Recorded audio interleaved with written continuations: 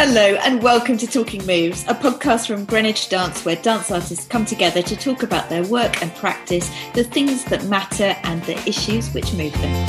I'm Melanie Precious, and in this episode I'll be talking to two artists about breaking through.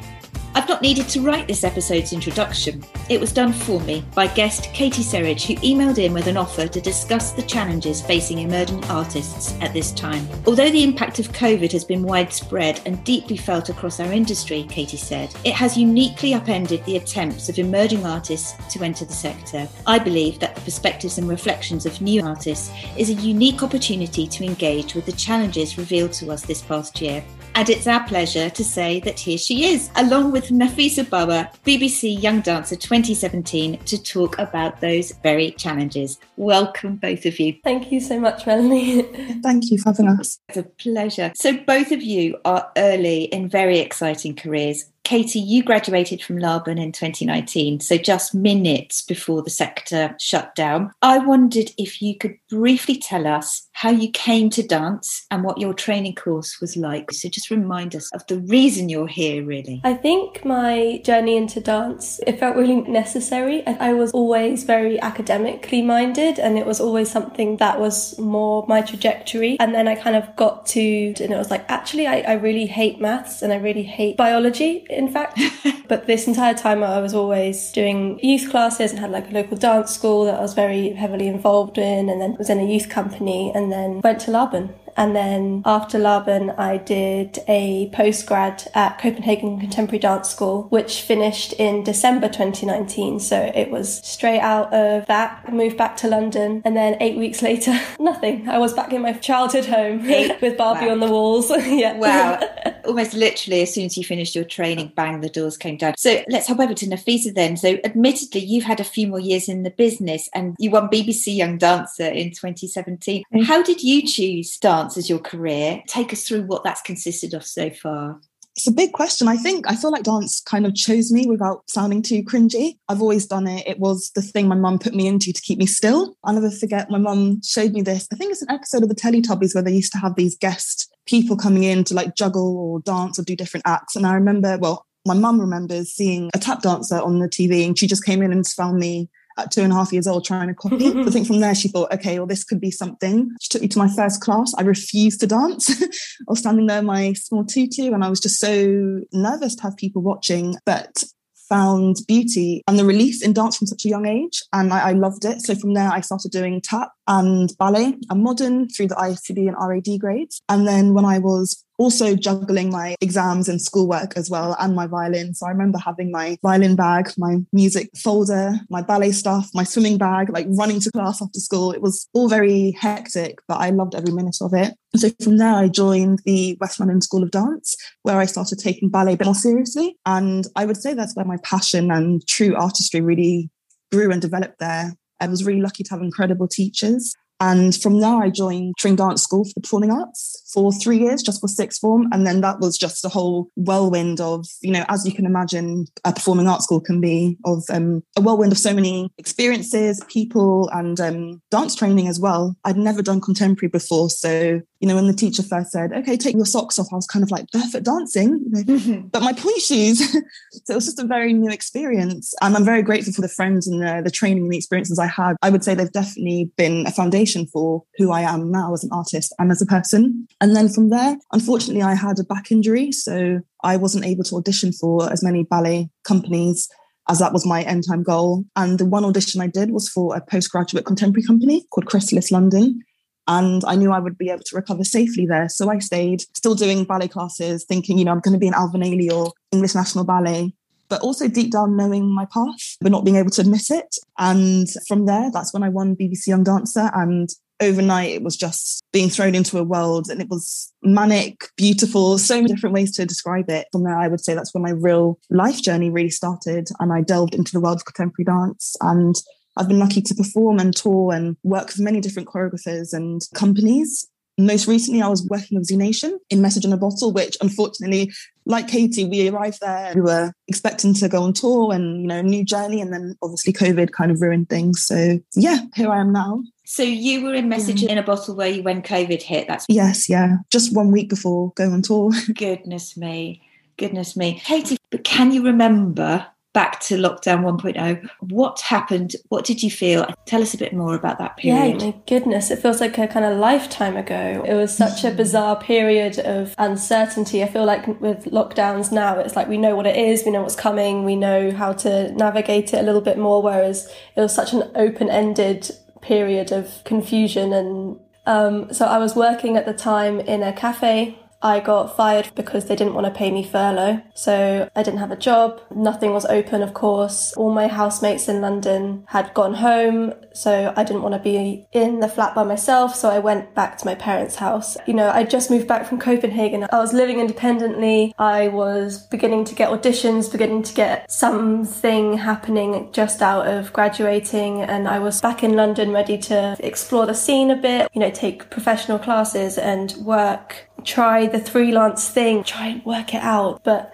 absolutely swept out from under my feet. It was really, really hard, and it hit so differently for me and my friends, my peer group, as well as those who were in the year below me.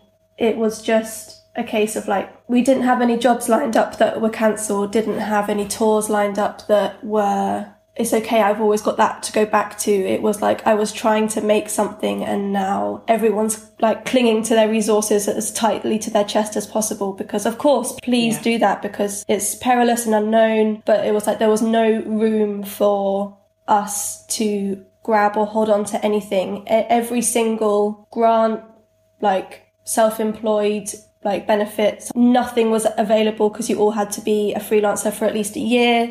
It was a complete crash of everything that I'd worked up for. That's not to say that it was entirely awful, and it sounds very melodramatic when I say it like that, but I think it really was hard. But it did give me a lot of opportunity to, rather than running at full speed, it gave me a lot of time to stop and think and look and analyse what the dance industry was, what was I about to enter into, what did I think of that, what is it like to see these really successful companies, them struggling, and how as a society we had to take this pause, we had to stop. It wasn't so go, go, go, we had to pause and stop and reflect. And I think that really opened itself to new possibilities, and is sort of throwing all the pieces up in the air and seeing where they fall and seeing how we can change or what could we do better. And I think that I found really valuable and really exciting. And I think as we're beginning to open up now, I don't want it to go back to how it was. I don't want there to be this aspiration of we need to get back to February 2020 and then build from there. I think it's like we have an opportunity now. We can do better. There's so many more voices that are important and need to be heard, and it's not just those who have the financial means to speak. It's like there's so many more. I'm going to find out from you both a little bit later what your perspective is on that sector, given your place in it and what's just happened. But your story is really heart-wrenching, actually, because we have talked on this podcast to a number of artists about cancelling. But you're saying something quite different happened to you. There wasn't anything to cancel. Those doors just didn't open at the end of your training course, where for other years before you, they would have done, opportunities would have started to line up. You would have started to get in your queues for your auditions, send your CVs away, all that kind of thing. And you had no one to send them to.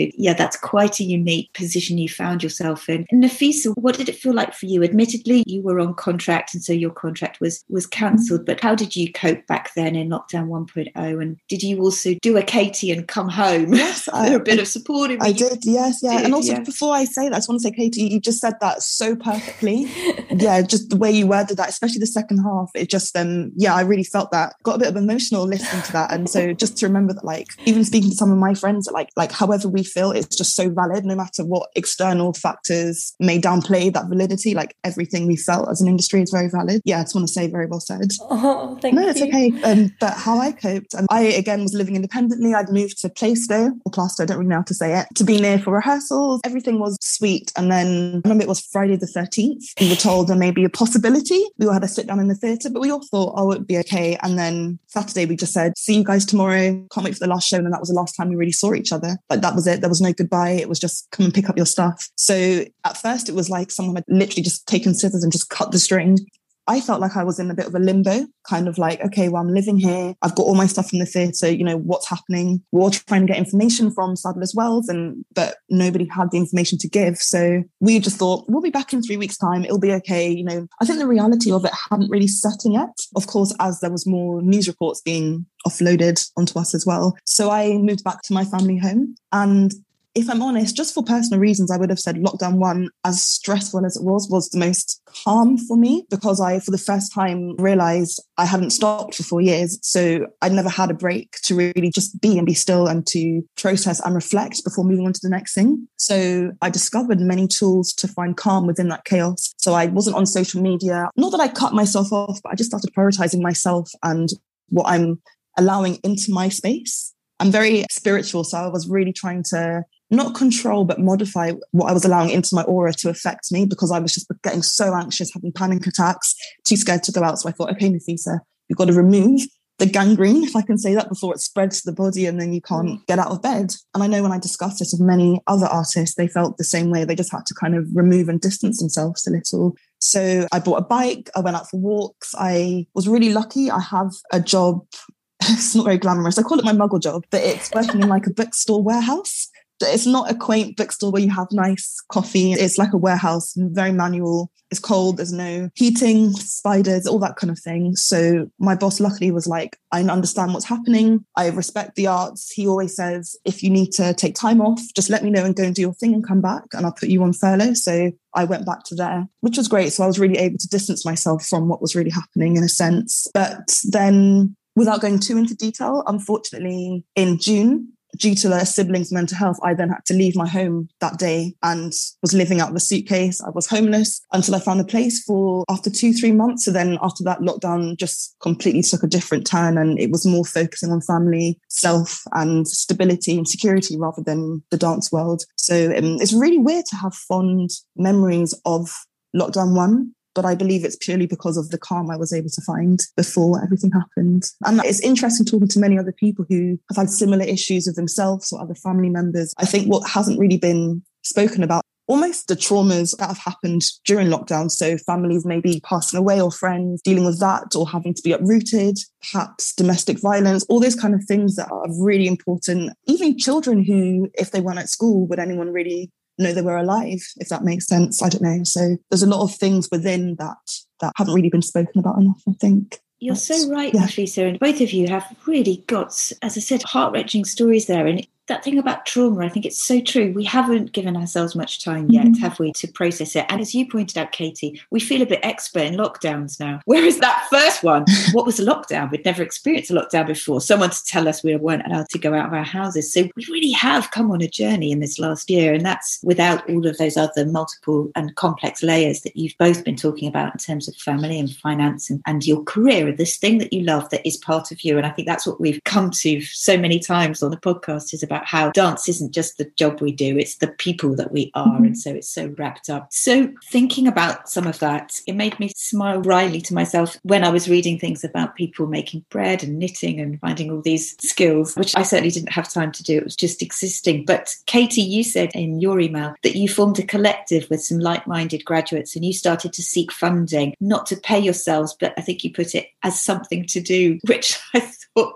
was really interesting. Could you tell us a little bit more about that and what you did together? Well, it was with a collective that I've already been a part of. We formed at Laban. It's called the Mass Hysteria Collective, and we're 12 female identifying dance artists and our hysterical movement makers. And it was really amazing, actually. After Laban, we all went across 8 or 9 different countries that we all come from, and I was at home in my childhood bedroom, and I really related to so much of what you said, Nafisa, in that I did have those weeks where I didn't get out of bed, and that was what I did. But then reaching out and seeing my friends, or even just to meet, to chat online and to hear their experiences, and then we were like, we're all in this together. We were 12 of us all struggling, and I think we got asked by Laban to make a work, and we jumped on it, and it was for tiny fee,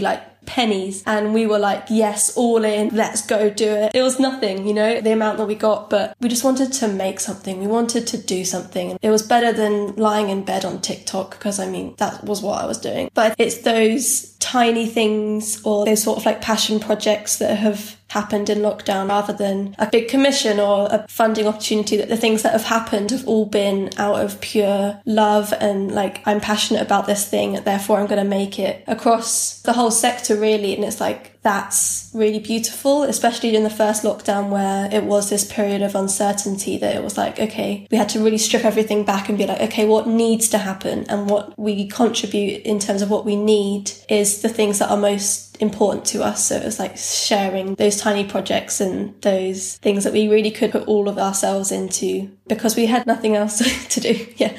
I had nothing else. And when you did that, so is Tulips for Polly one of those films? Because that's been at a couple of little festivals. So actually, I know you're thinking you haven't done very much, but as I read what you'd done, I was super impressed at what you'd managed to do at a time when the industry's literally been at a standstill. Yeah, I mean, Tulips for Polly was such a passion project, and I can't really believe it even. Like, it was filmed on my friend Polly's phone, and I'm still applying with it to little small festivals and things like this today. Like, it was shown a week ago at The Point in Eastleigh, and it's like, I can't believe it's still going almost, but it came from nothing. It's a tiny little film, but it kind of really speaks to the need to make and my need to get something out, and that resilience of when there's nothing else to do, we still make. And I find that really amazing as artists. And yeah. And so, Nafisa, thinking about you and how you were staying creative at that time, those seeds, as Katie was talking about, that then stand to grow. Were you making anything? How did you stay sane? I stayed creative, but I honed in onto things that I always wanted to do, but didn't have time. So it sounds really silly, but I am really big into my crystals and wearing my crystal jewelry. So I got into you as well, Katie. Yeah, I love, yes. Oh, yeah. Oh, my God. That makes me smile. Incense, crystals, love it, amazing. love it. Yes, sage.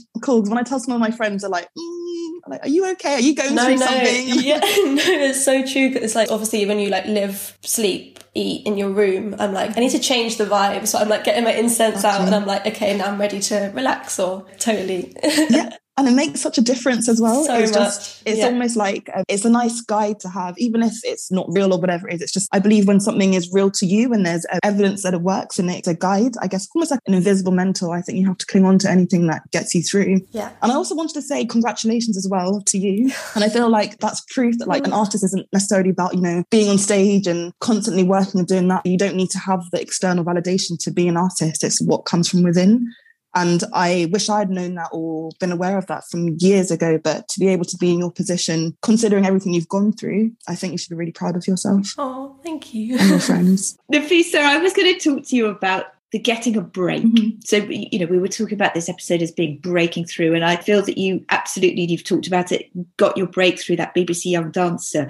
But that's quite a new way for dancers to get their break. And reality TV, I can imagine, perhaps isn't as sympathetic, or maybe it was. How did that feel for you? Was it awesome? Was it terrifying? What was that experience like in terms of you breaking into the industry? And how supported were you as you came out of that experience? I would say the whole experience, so many emotions. It was terrifying. It was beautiful. It was welcoming. I couldn't have been more supported during that competition from the Sadler's Wells team, the staff, and also the other, I don't want to say competitors because I didn't see it as a competition, but my friends, we were so supportive of each other and there was no bad blood or energy at all, which was amazing. But I came from, not even being able to look at myself in the mirror dancing to suddenly having to overnight turn my phone off from the messages and things like that. So there was no in between. It was just suddenly being catapulted. And of course, I'm very grateful for that. And I don't know where I would be without it, but I wish I'd had more tools on coping and also finding familiarity with the dance world, because suddenly was all these opportunities. I didn't have an agent. My mum was my PA. So my mum doesn't really know anything about dance. So she's like, why can't you just go to a heels audition for 5 hours for free? And it's like, Mum, the first thing is I'm not a heels dancer. The last time I put on my heels was to go to the nightclub, and that's not the kind of dancing they want to see for 5 hours. It was being completely thrown into a world that I felt a bit like Bambi with skates on ice. And I did so many things for free and so many opportunities and thinking I had to go for everything. So I wish I'd had more support in terms of bridging the gap between everything that had happened and what's the next step. and also the maturity of it, because I would have said I was not mature at all. And not that I was immature, I just was so inexperienced and very fragile and vulnerable. I just wish I'd had a mentor, I guess. And I know I did, but it's more having somebody, more like an agent than a mentor who you can reach out if you need help. Because as somebody who is almost afraid to reach out or difficult to reach out, it would have been nice to have someone by my side to say, this is right, this isn't right. But I wouldn't take anything away from that experience. Definitely. It's an interesting thing that actually, isn't it, when you say that about a mentor or someone that can be out there in front that perhaps knows that sector, that has got perhaps some of that maturity, allowing you to grow up, allowing you to be immature. You're meant to be immature at that age. But we talked a few podcasts back to Andy Gardner and Charlotte Edmonds about resilience and the need for it in our industry. And then a bit later with Jorge Crethis and Claire Cunningham, they talked about resilience as well. And we touched on the demands of training and the versatility that the sector is expecting from dancers like yourself. And I wondered, really picking up on what you said earlier, Katie, about your standing, your viewpoint of the sector from where you are now, what do you think the sector is asking of you, and how do you remain resilient under the pressure of those demands, do you think?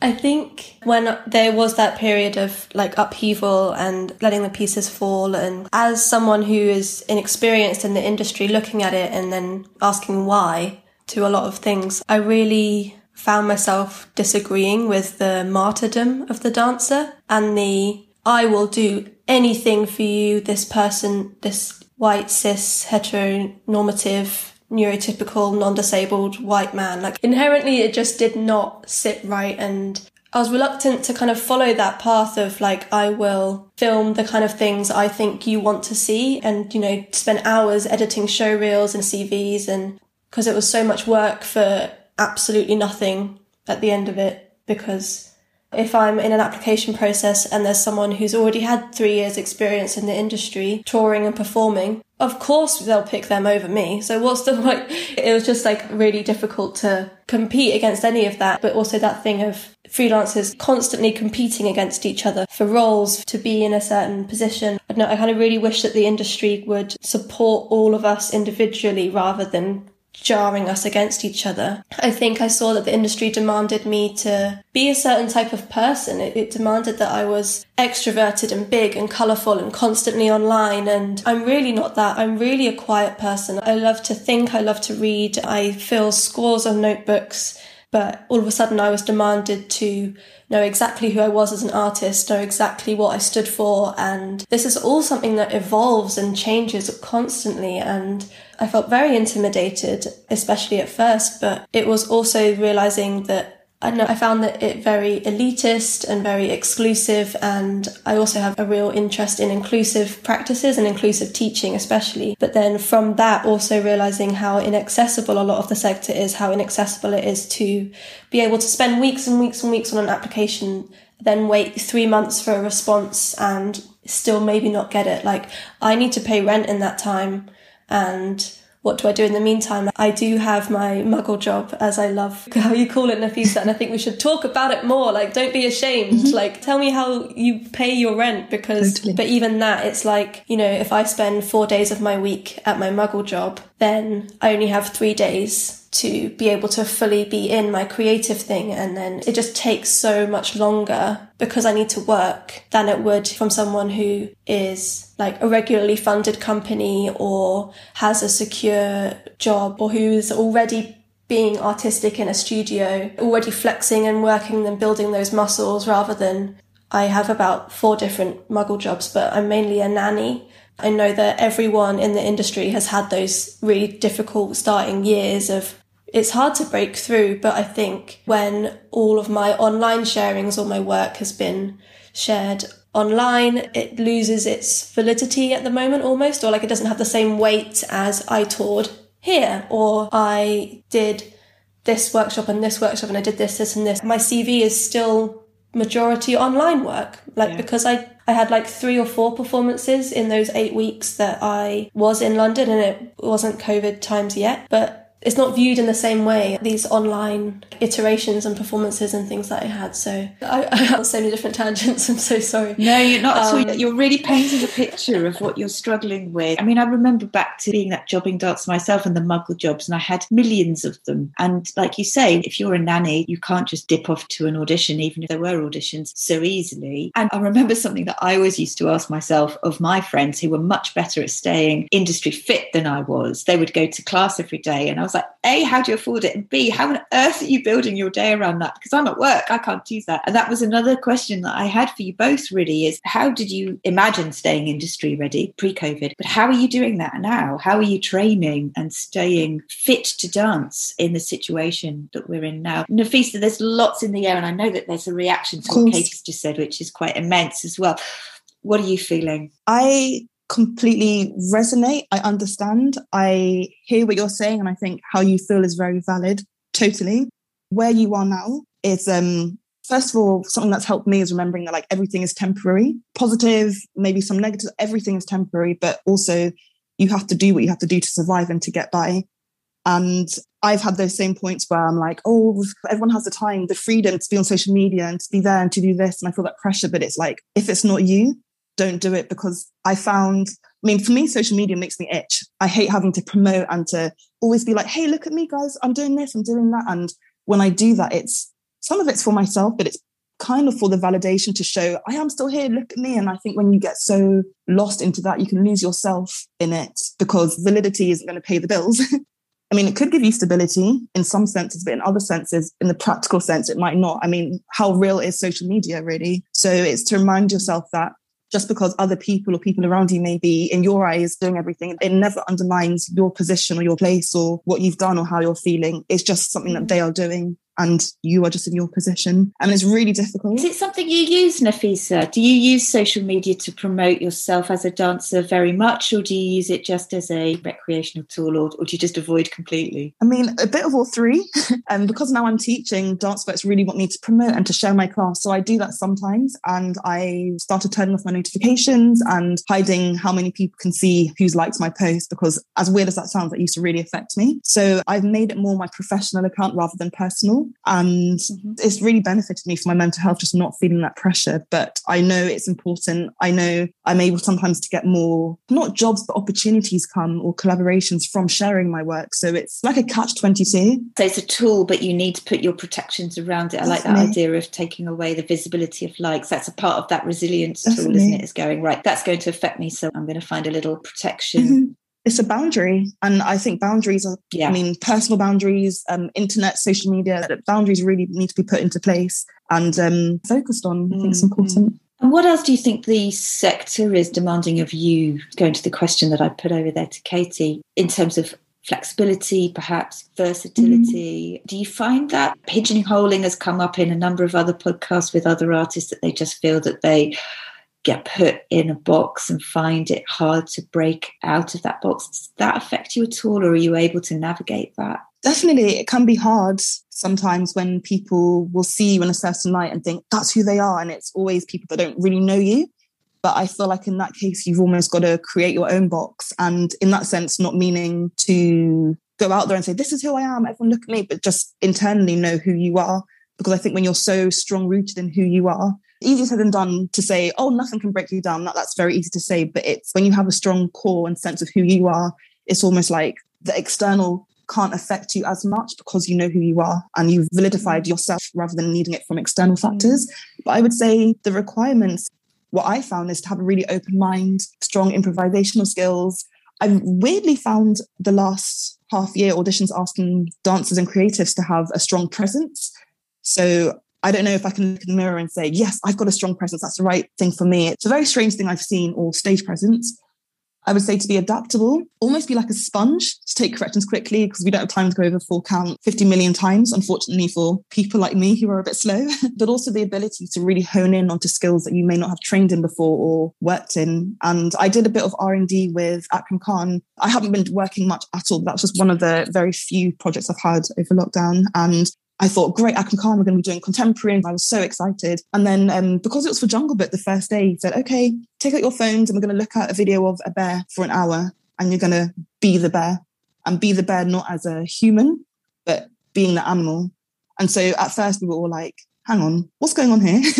We thought we'd be like spinning and doing this, but it was really cool to almost strip off that training and having to stand in first and to really almost kind of go backwards in evolution to what we were before, being programmed to turn our feet out to do this. So it was a really interesting experience, and I've never had to work like that before. So that was another stark reminder 4 years from graduating that I can't be expected to always know what I'm doing or be the expert in everything I do. And there's a beauty in that if you allow yourself to immerse in it. But I would also say how to stay industry ready. I would say mental health is a huge part to play in this industry, and not practicing self-care, whatever that may be. Personally, that really affected me prior to COVID, and I wasn't even aware of it. So while it's so stark in our faces, I believe the best way to move forward and to be industry ready, in quotation marks, is to truly and intentionally take time for yourself, mind, body, spirit, everything, especially as a creative. But I know when I'm the best version of myself, it just benefits me short term and long term, as well as the environments I'm in and the people I'm around or working with. And it's just healthy rather than thinking about body and staying fit. Yeah, so I've spoken a lot. No. There's some amazing advice there. And I really liked that synergy of Katie, you saying, I don't know how I can be expected to know the artist I am.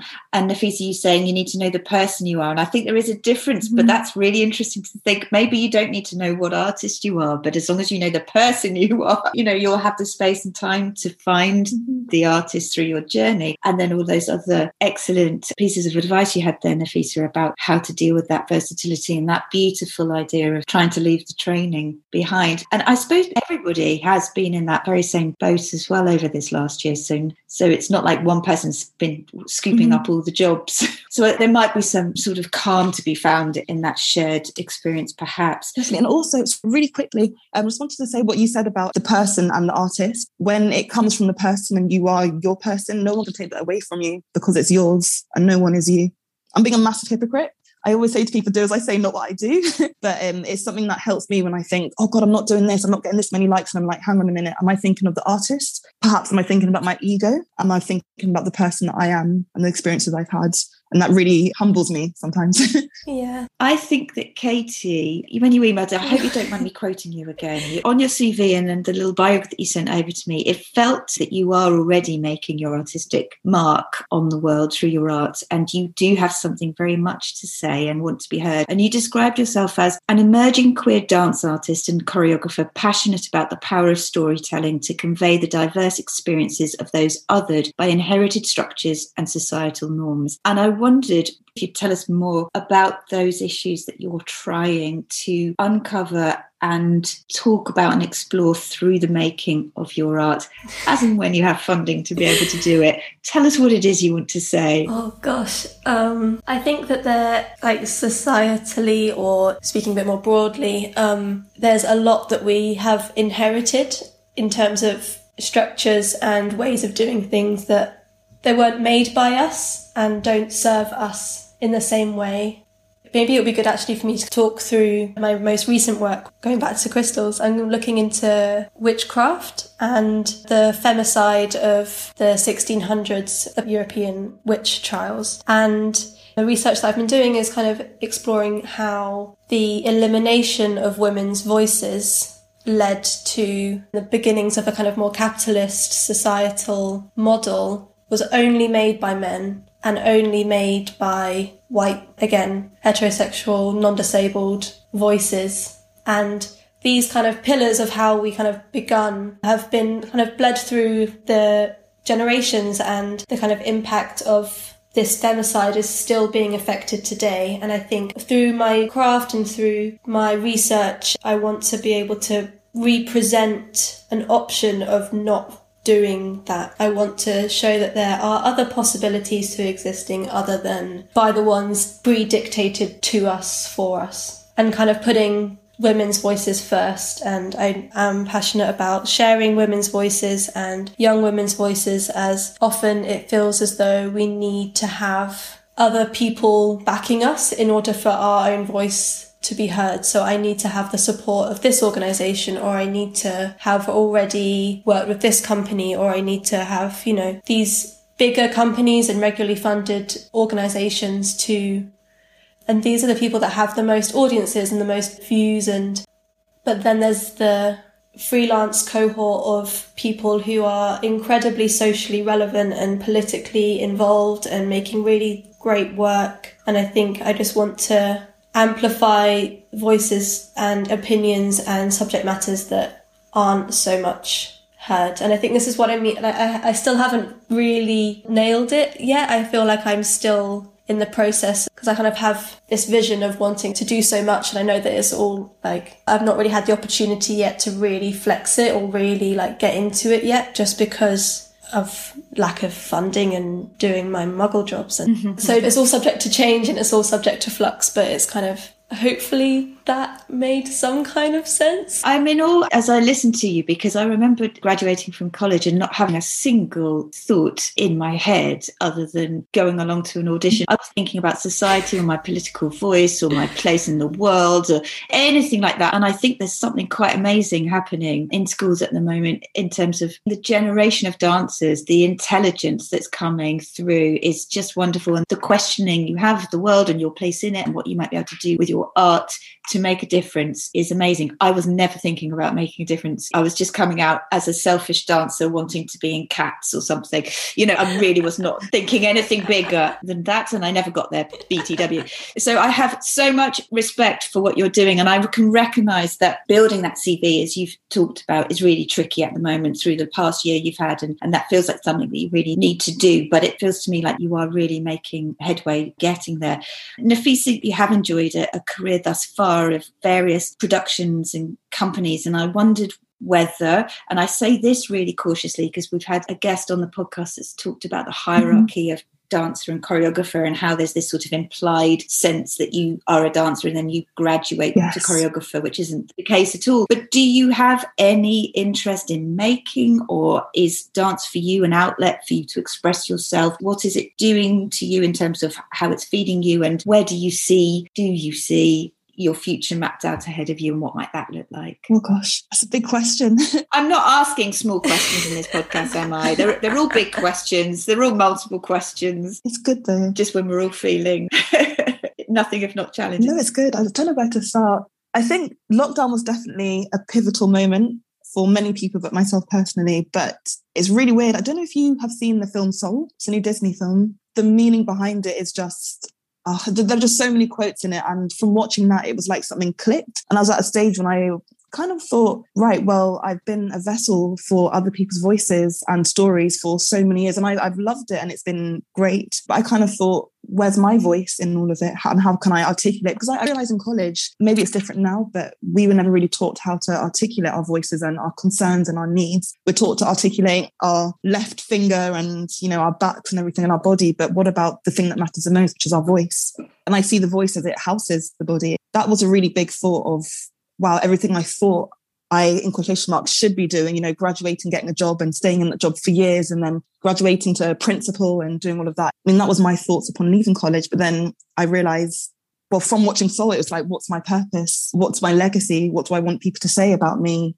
And not in an egotistical way, but like, what have I done for the community? If I'm not here, what is left? Basically, what's my legacy? I really wanted to get into teaching and I love choreographing as well.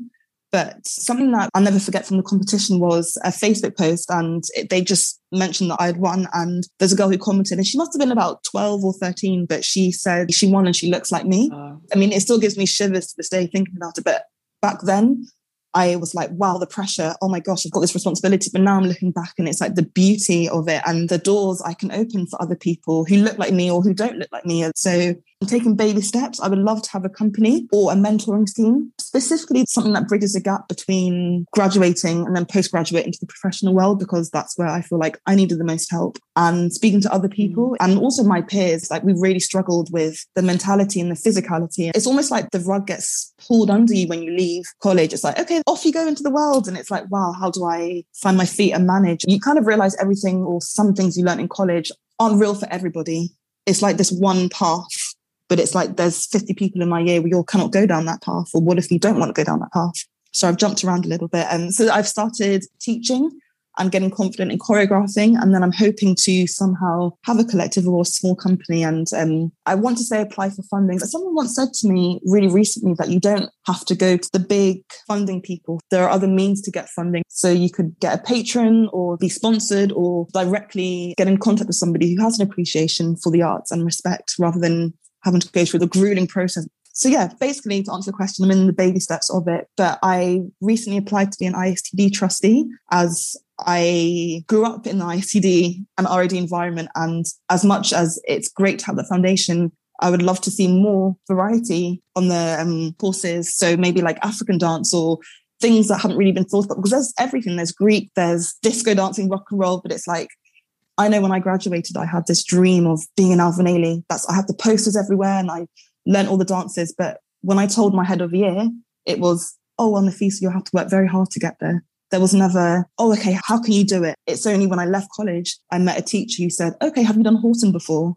And I was like, who? What's Horton? Not realizing that's the core thing in Alvin Ailey. And to know for years I've been communicating this to the people around me and no one had once mentioned it. It really hit me. No one had said it. Yeah, so without going down that path, it's just like, wow, okay, how can I be that person I didn't have? And that's what's really pushing me forward into this path. It's an unknown path right now. I'm on the pathway. Like you, Katie, it can feel like all these things are above us sometimes and we have all these desires and we feel like, gosh, how can I do it? But it's taking the small steps rather than trying to reach the bigger picture straight away. Just really want to see change, but as well as seeing it, I want to be the change and be very active. So that was a very long answer. I don't know if I've answered the question, but yeah, absolutely. I just wanted to pick up on that thing you said then about being a trustee, because thinking about some tips for listeners that might be thinking about how to build that CV, how to try and network at a time when that's so difficult. Things like applying for trustees, places on boards is really interesting. Obviously, there's a drawback. You're probably not paid, right? So there's that to factor in, but there's some really clever ways that you're getting yourself seen and heard that people might not have thought about. And I wondered if there's anything else from either of you, really, tips that you found, things that you've done that help you to build the sphere of influence that you have around yourselves.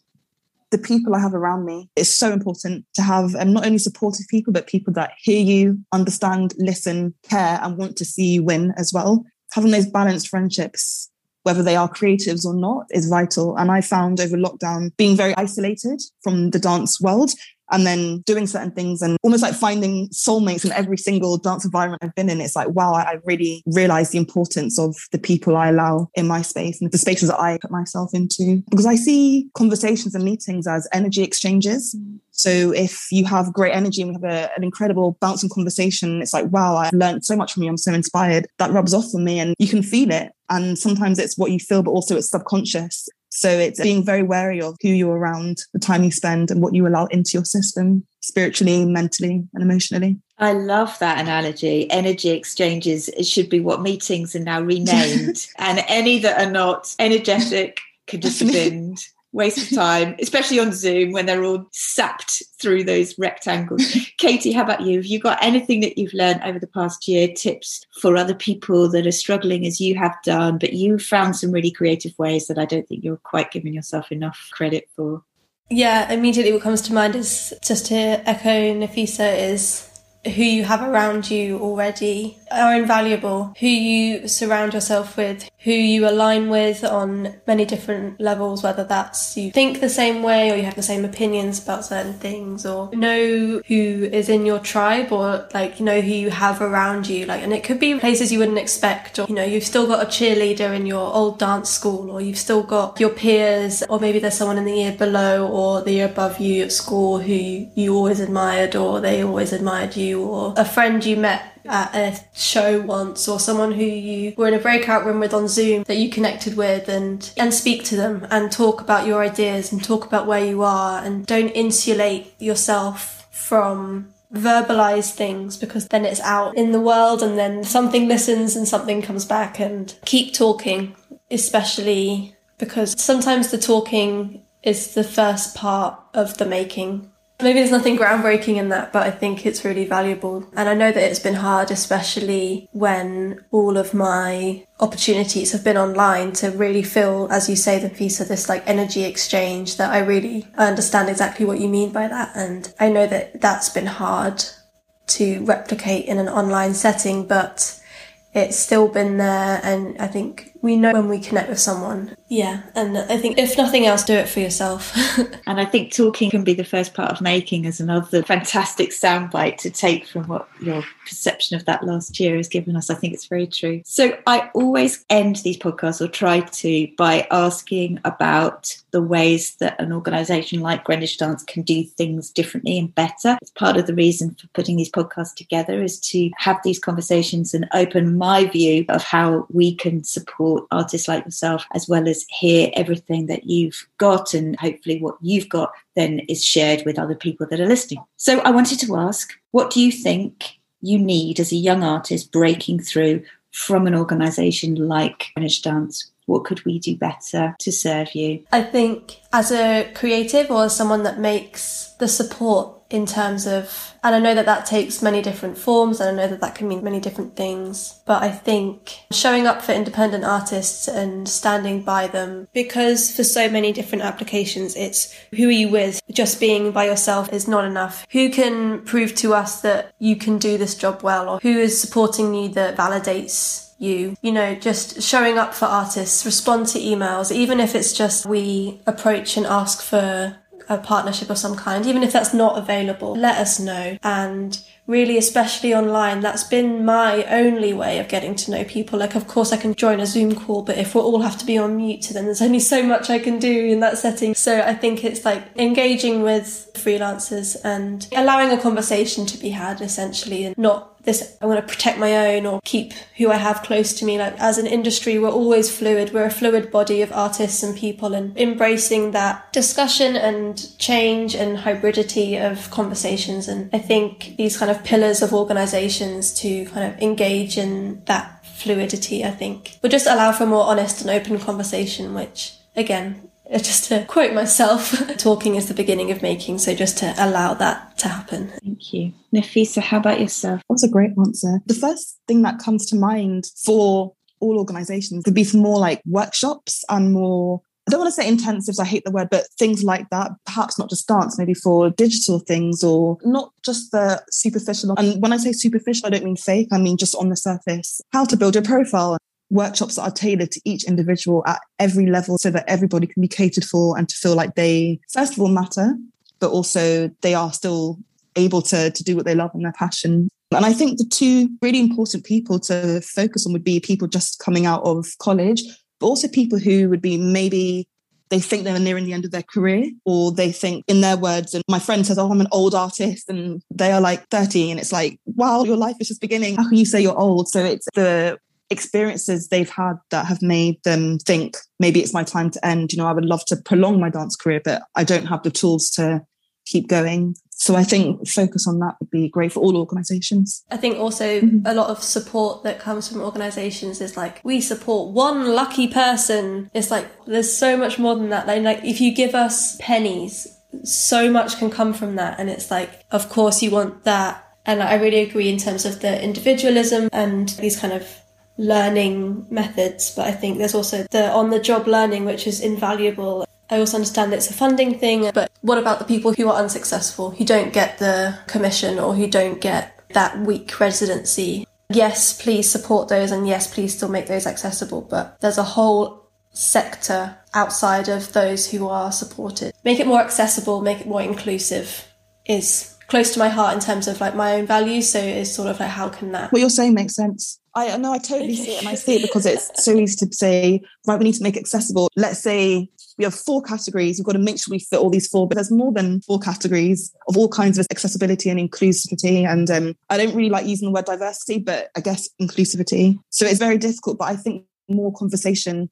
There's been so much conversation, but it's like, okay, now how do we bridge the gap between conversation and then actually putting in the work short term, but also long term as well? Exactly, yeah. I even think to myself, like, how can that happen? Like, who's in charge? But I don't think anyone is really in charge. I mean, there are gatekeepers, but I think we have to relinquish the power from these gatekeepers for everybody. And then that's where true change can really authentically happen. If that makes sense. Definitely. So I think we've decided inclusivity, accessibility and bespoke and personal support. But I think there's something big about power then, Nafisa, about trying to spread that out a little more. And that feels like a really good place to stop. You've both been so generous with your time and your thoughts and your thinking. But if you would like to hear more episodes about subjects moving artists of today, search for Talking Moves wherever you get your podcasts. Don't forget to subscribe, leave a review and spread the word. And for more information about Nafisa and Katie, head on over to greenwichdance.org.uk. And do remember, if you know someone you think we should talk to or have a topic you'd like us to talk about, please tweet us at Greenwich Dance. But for today,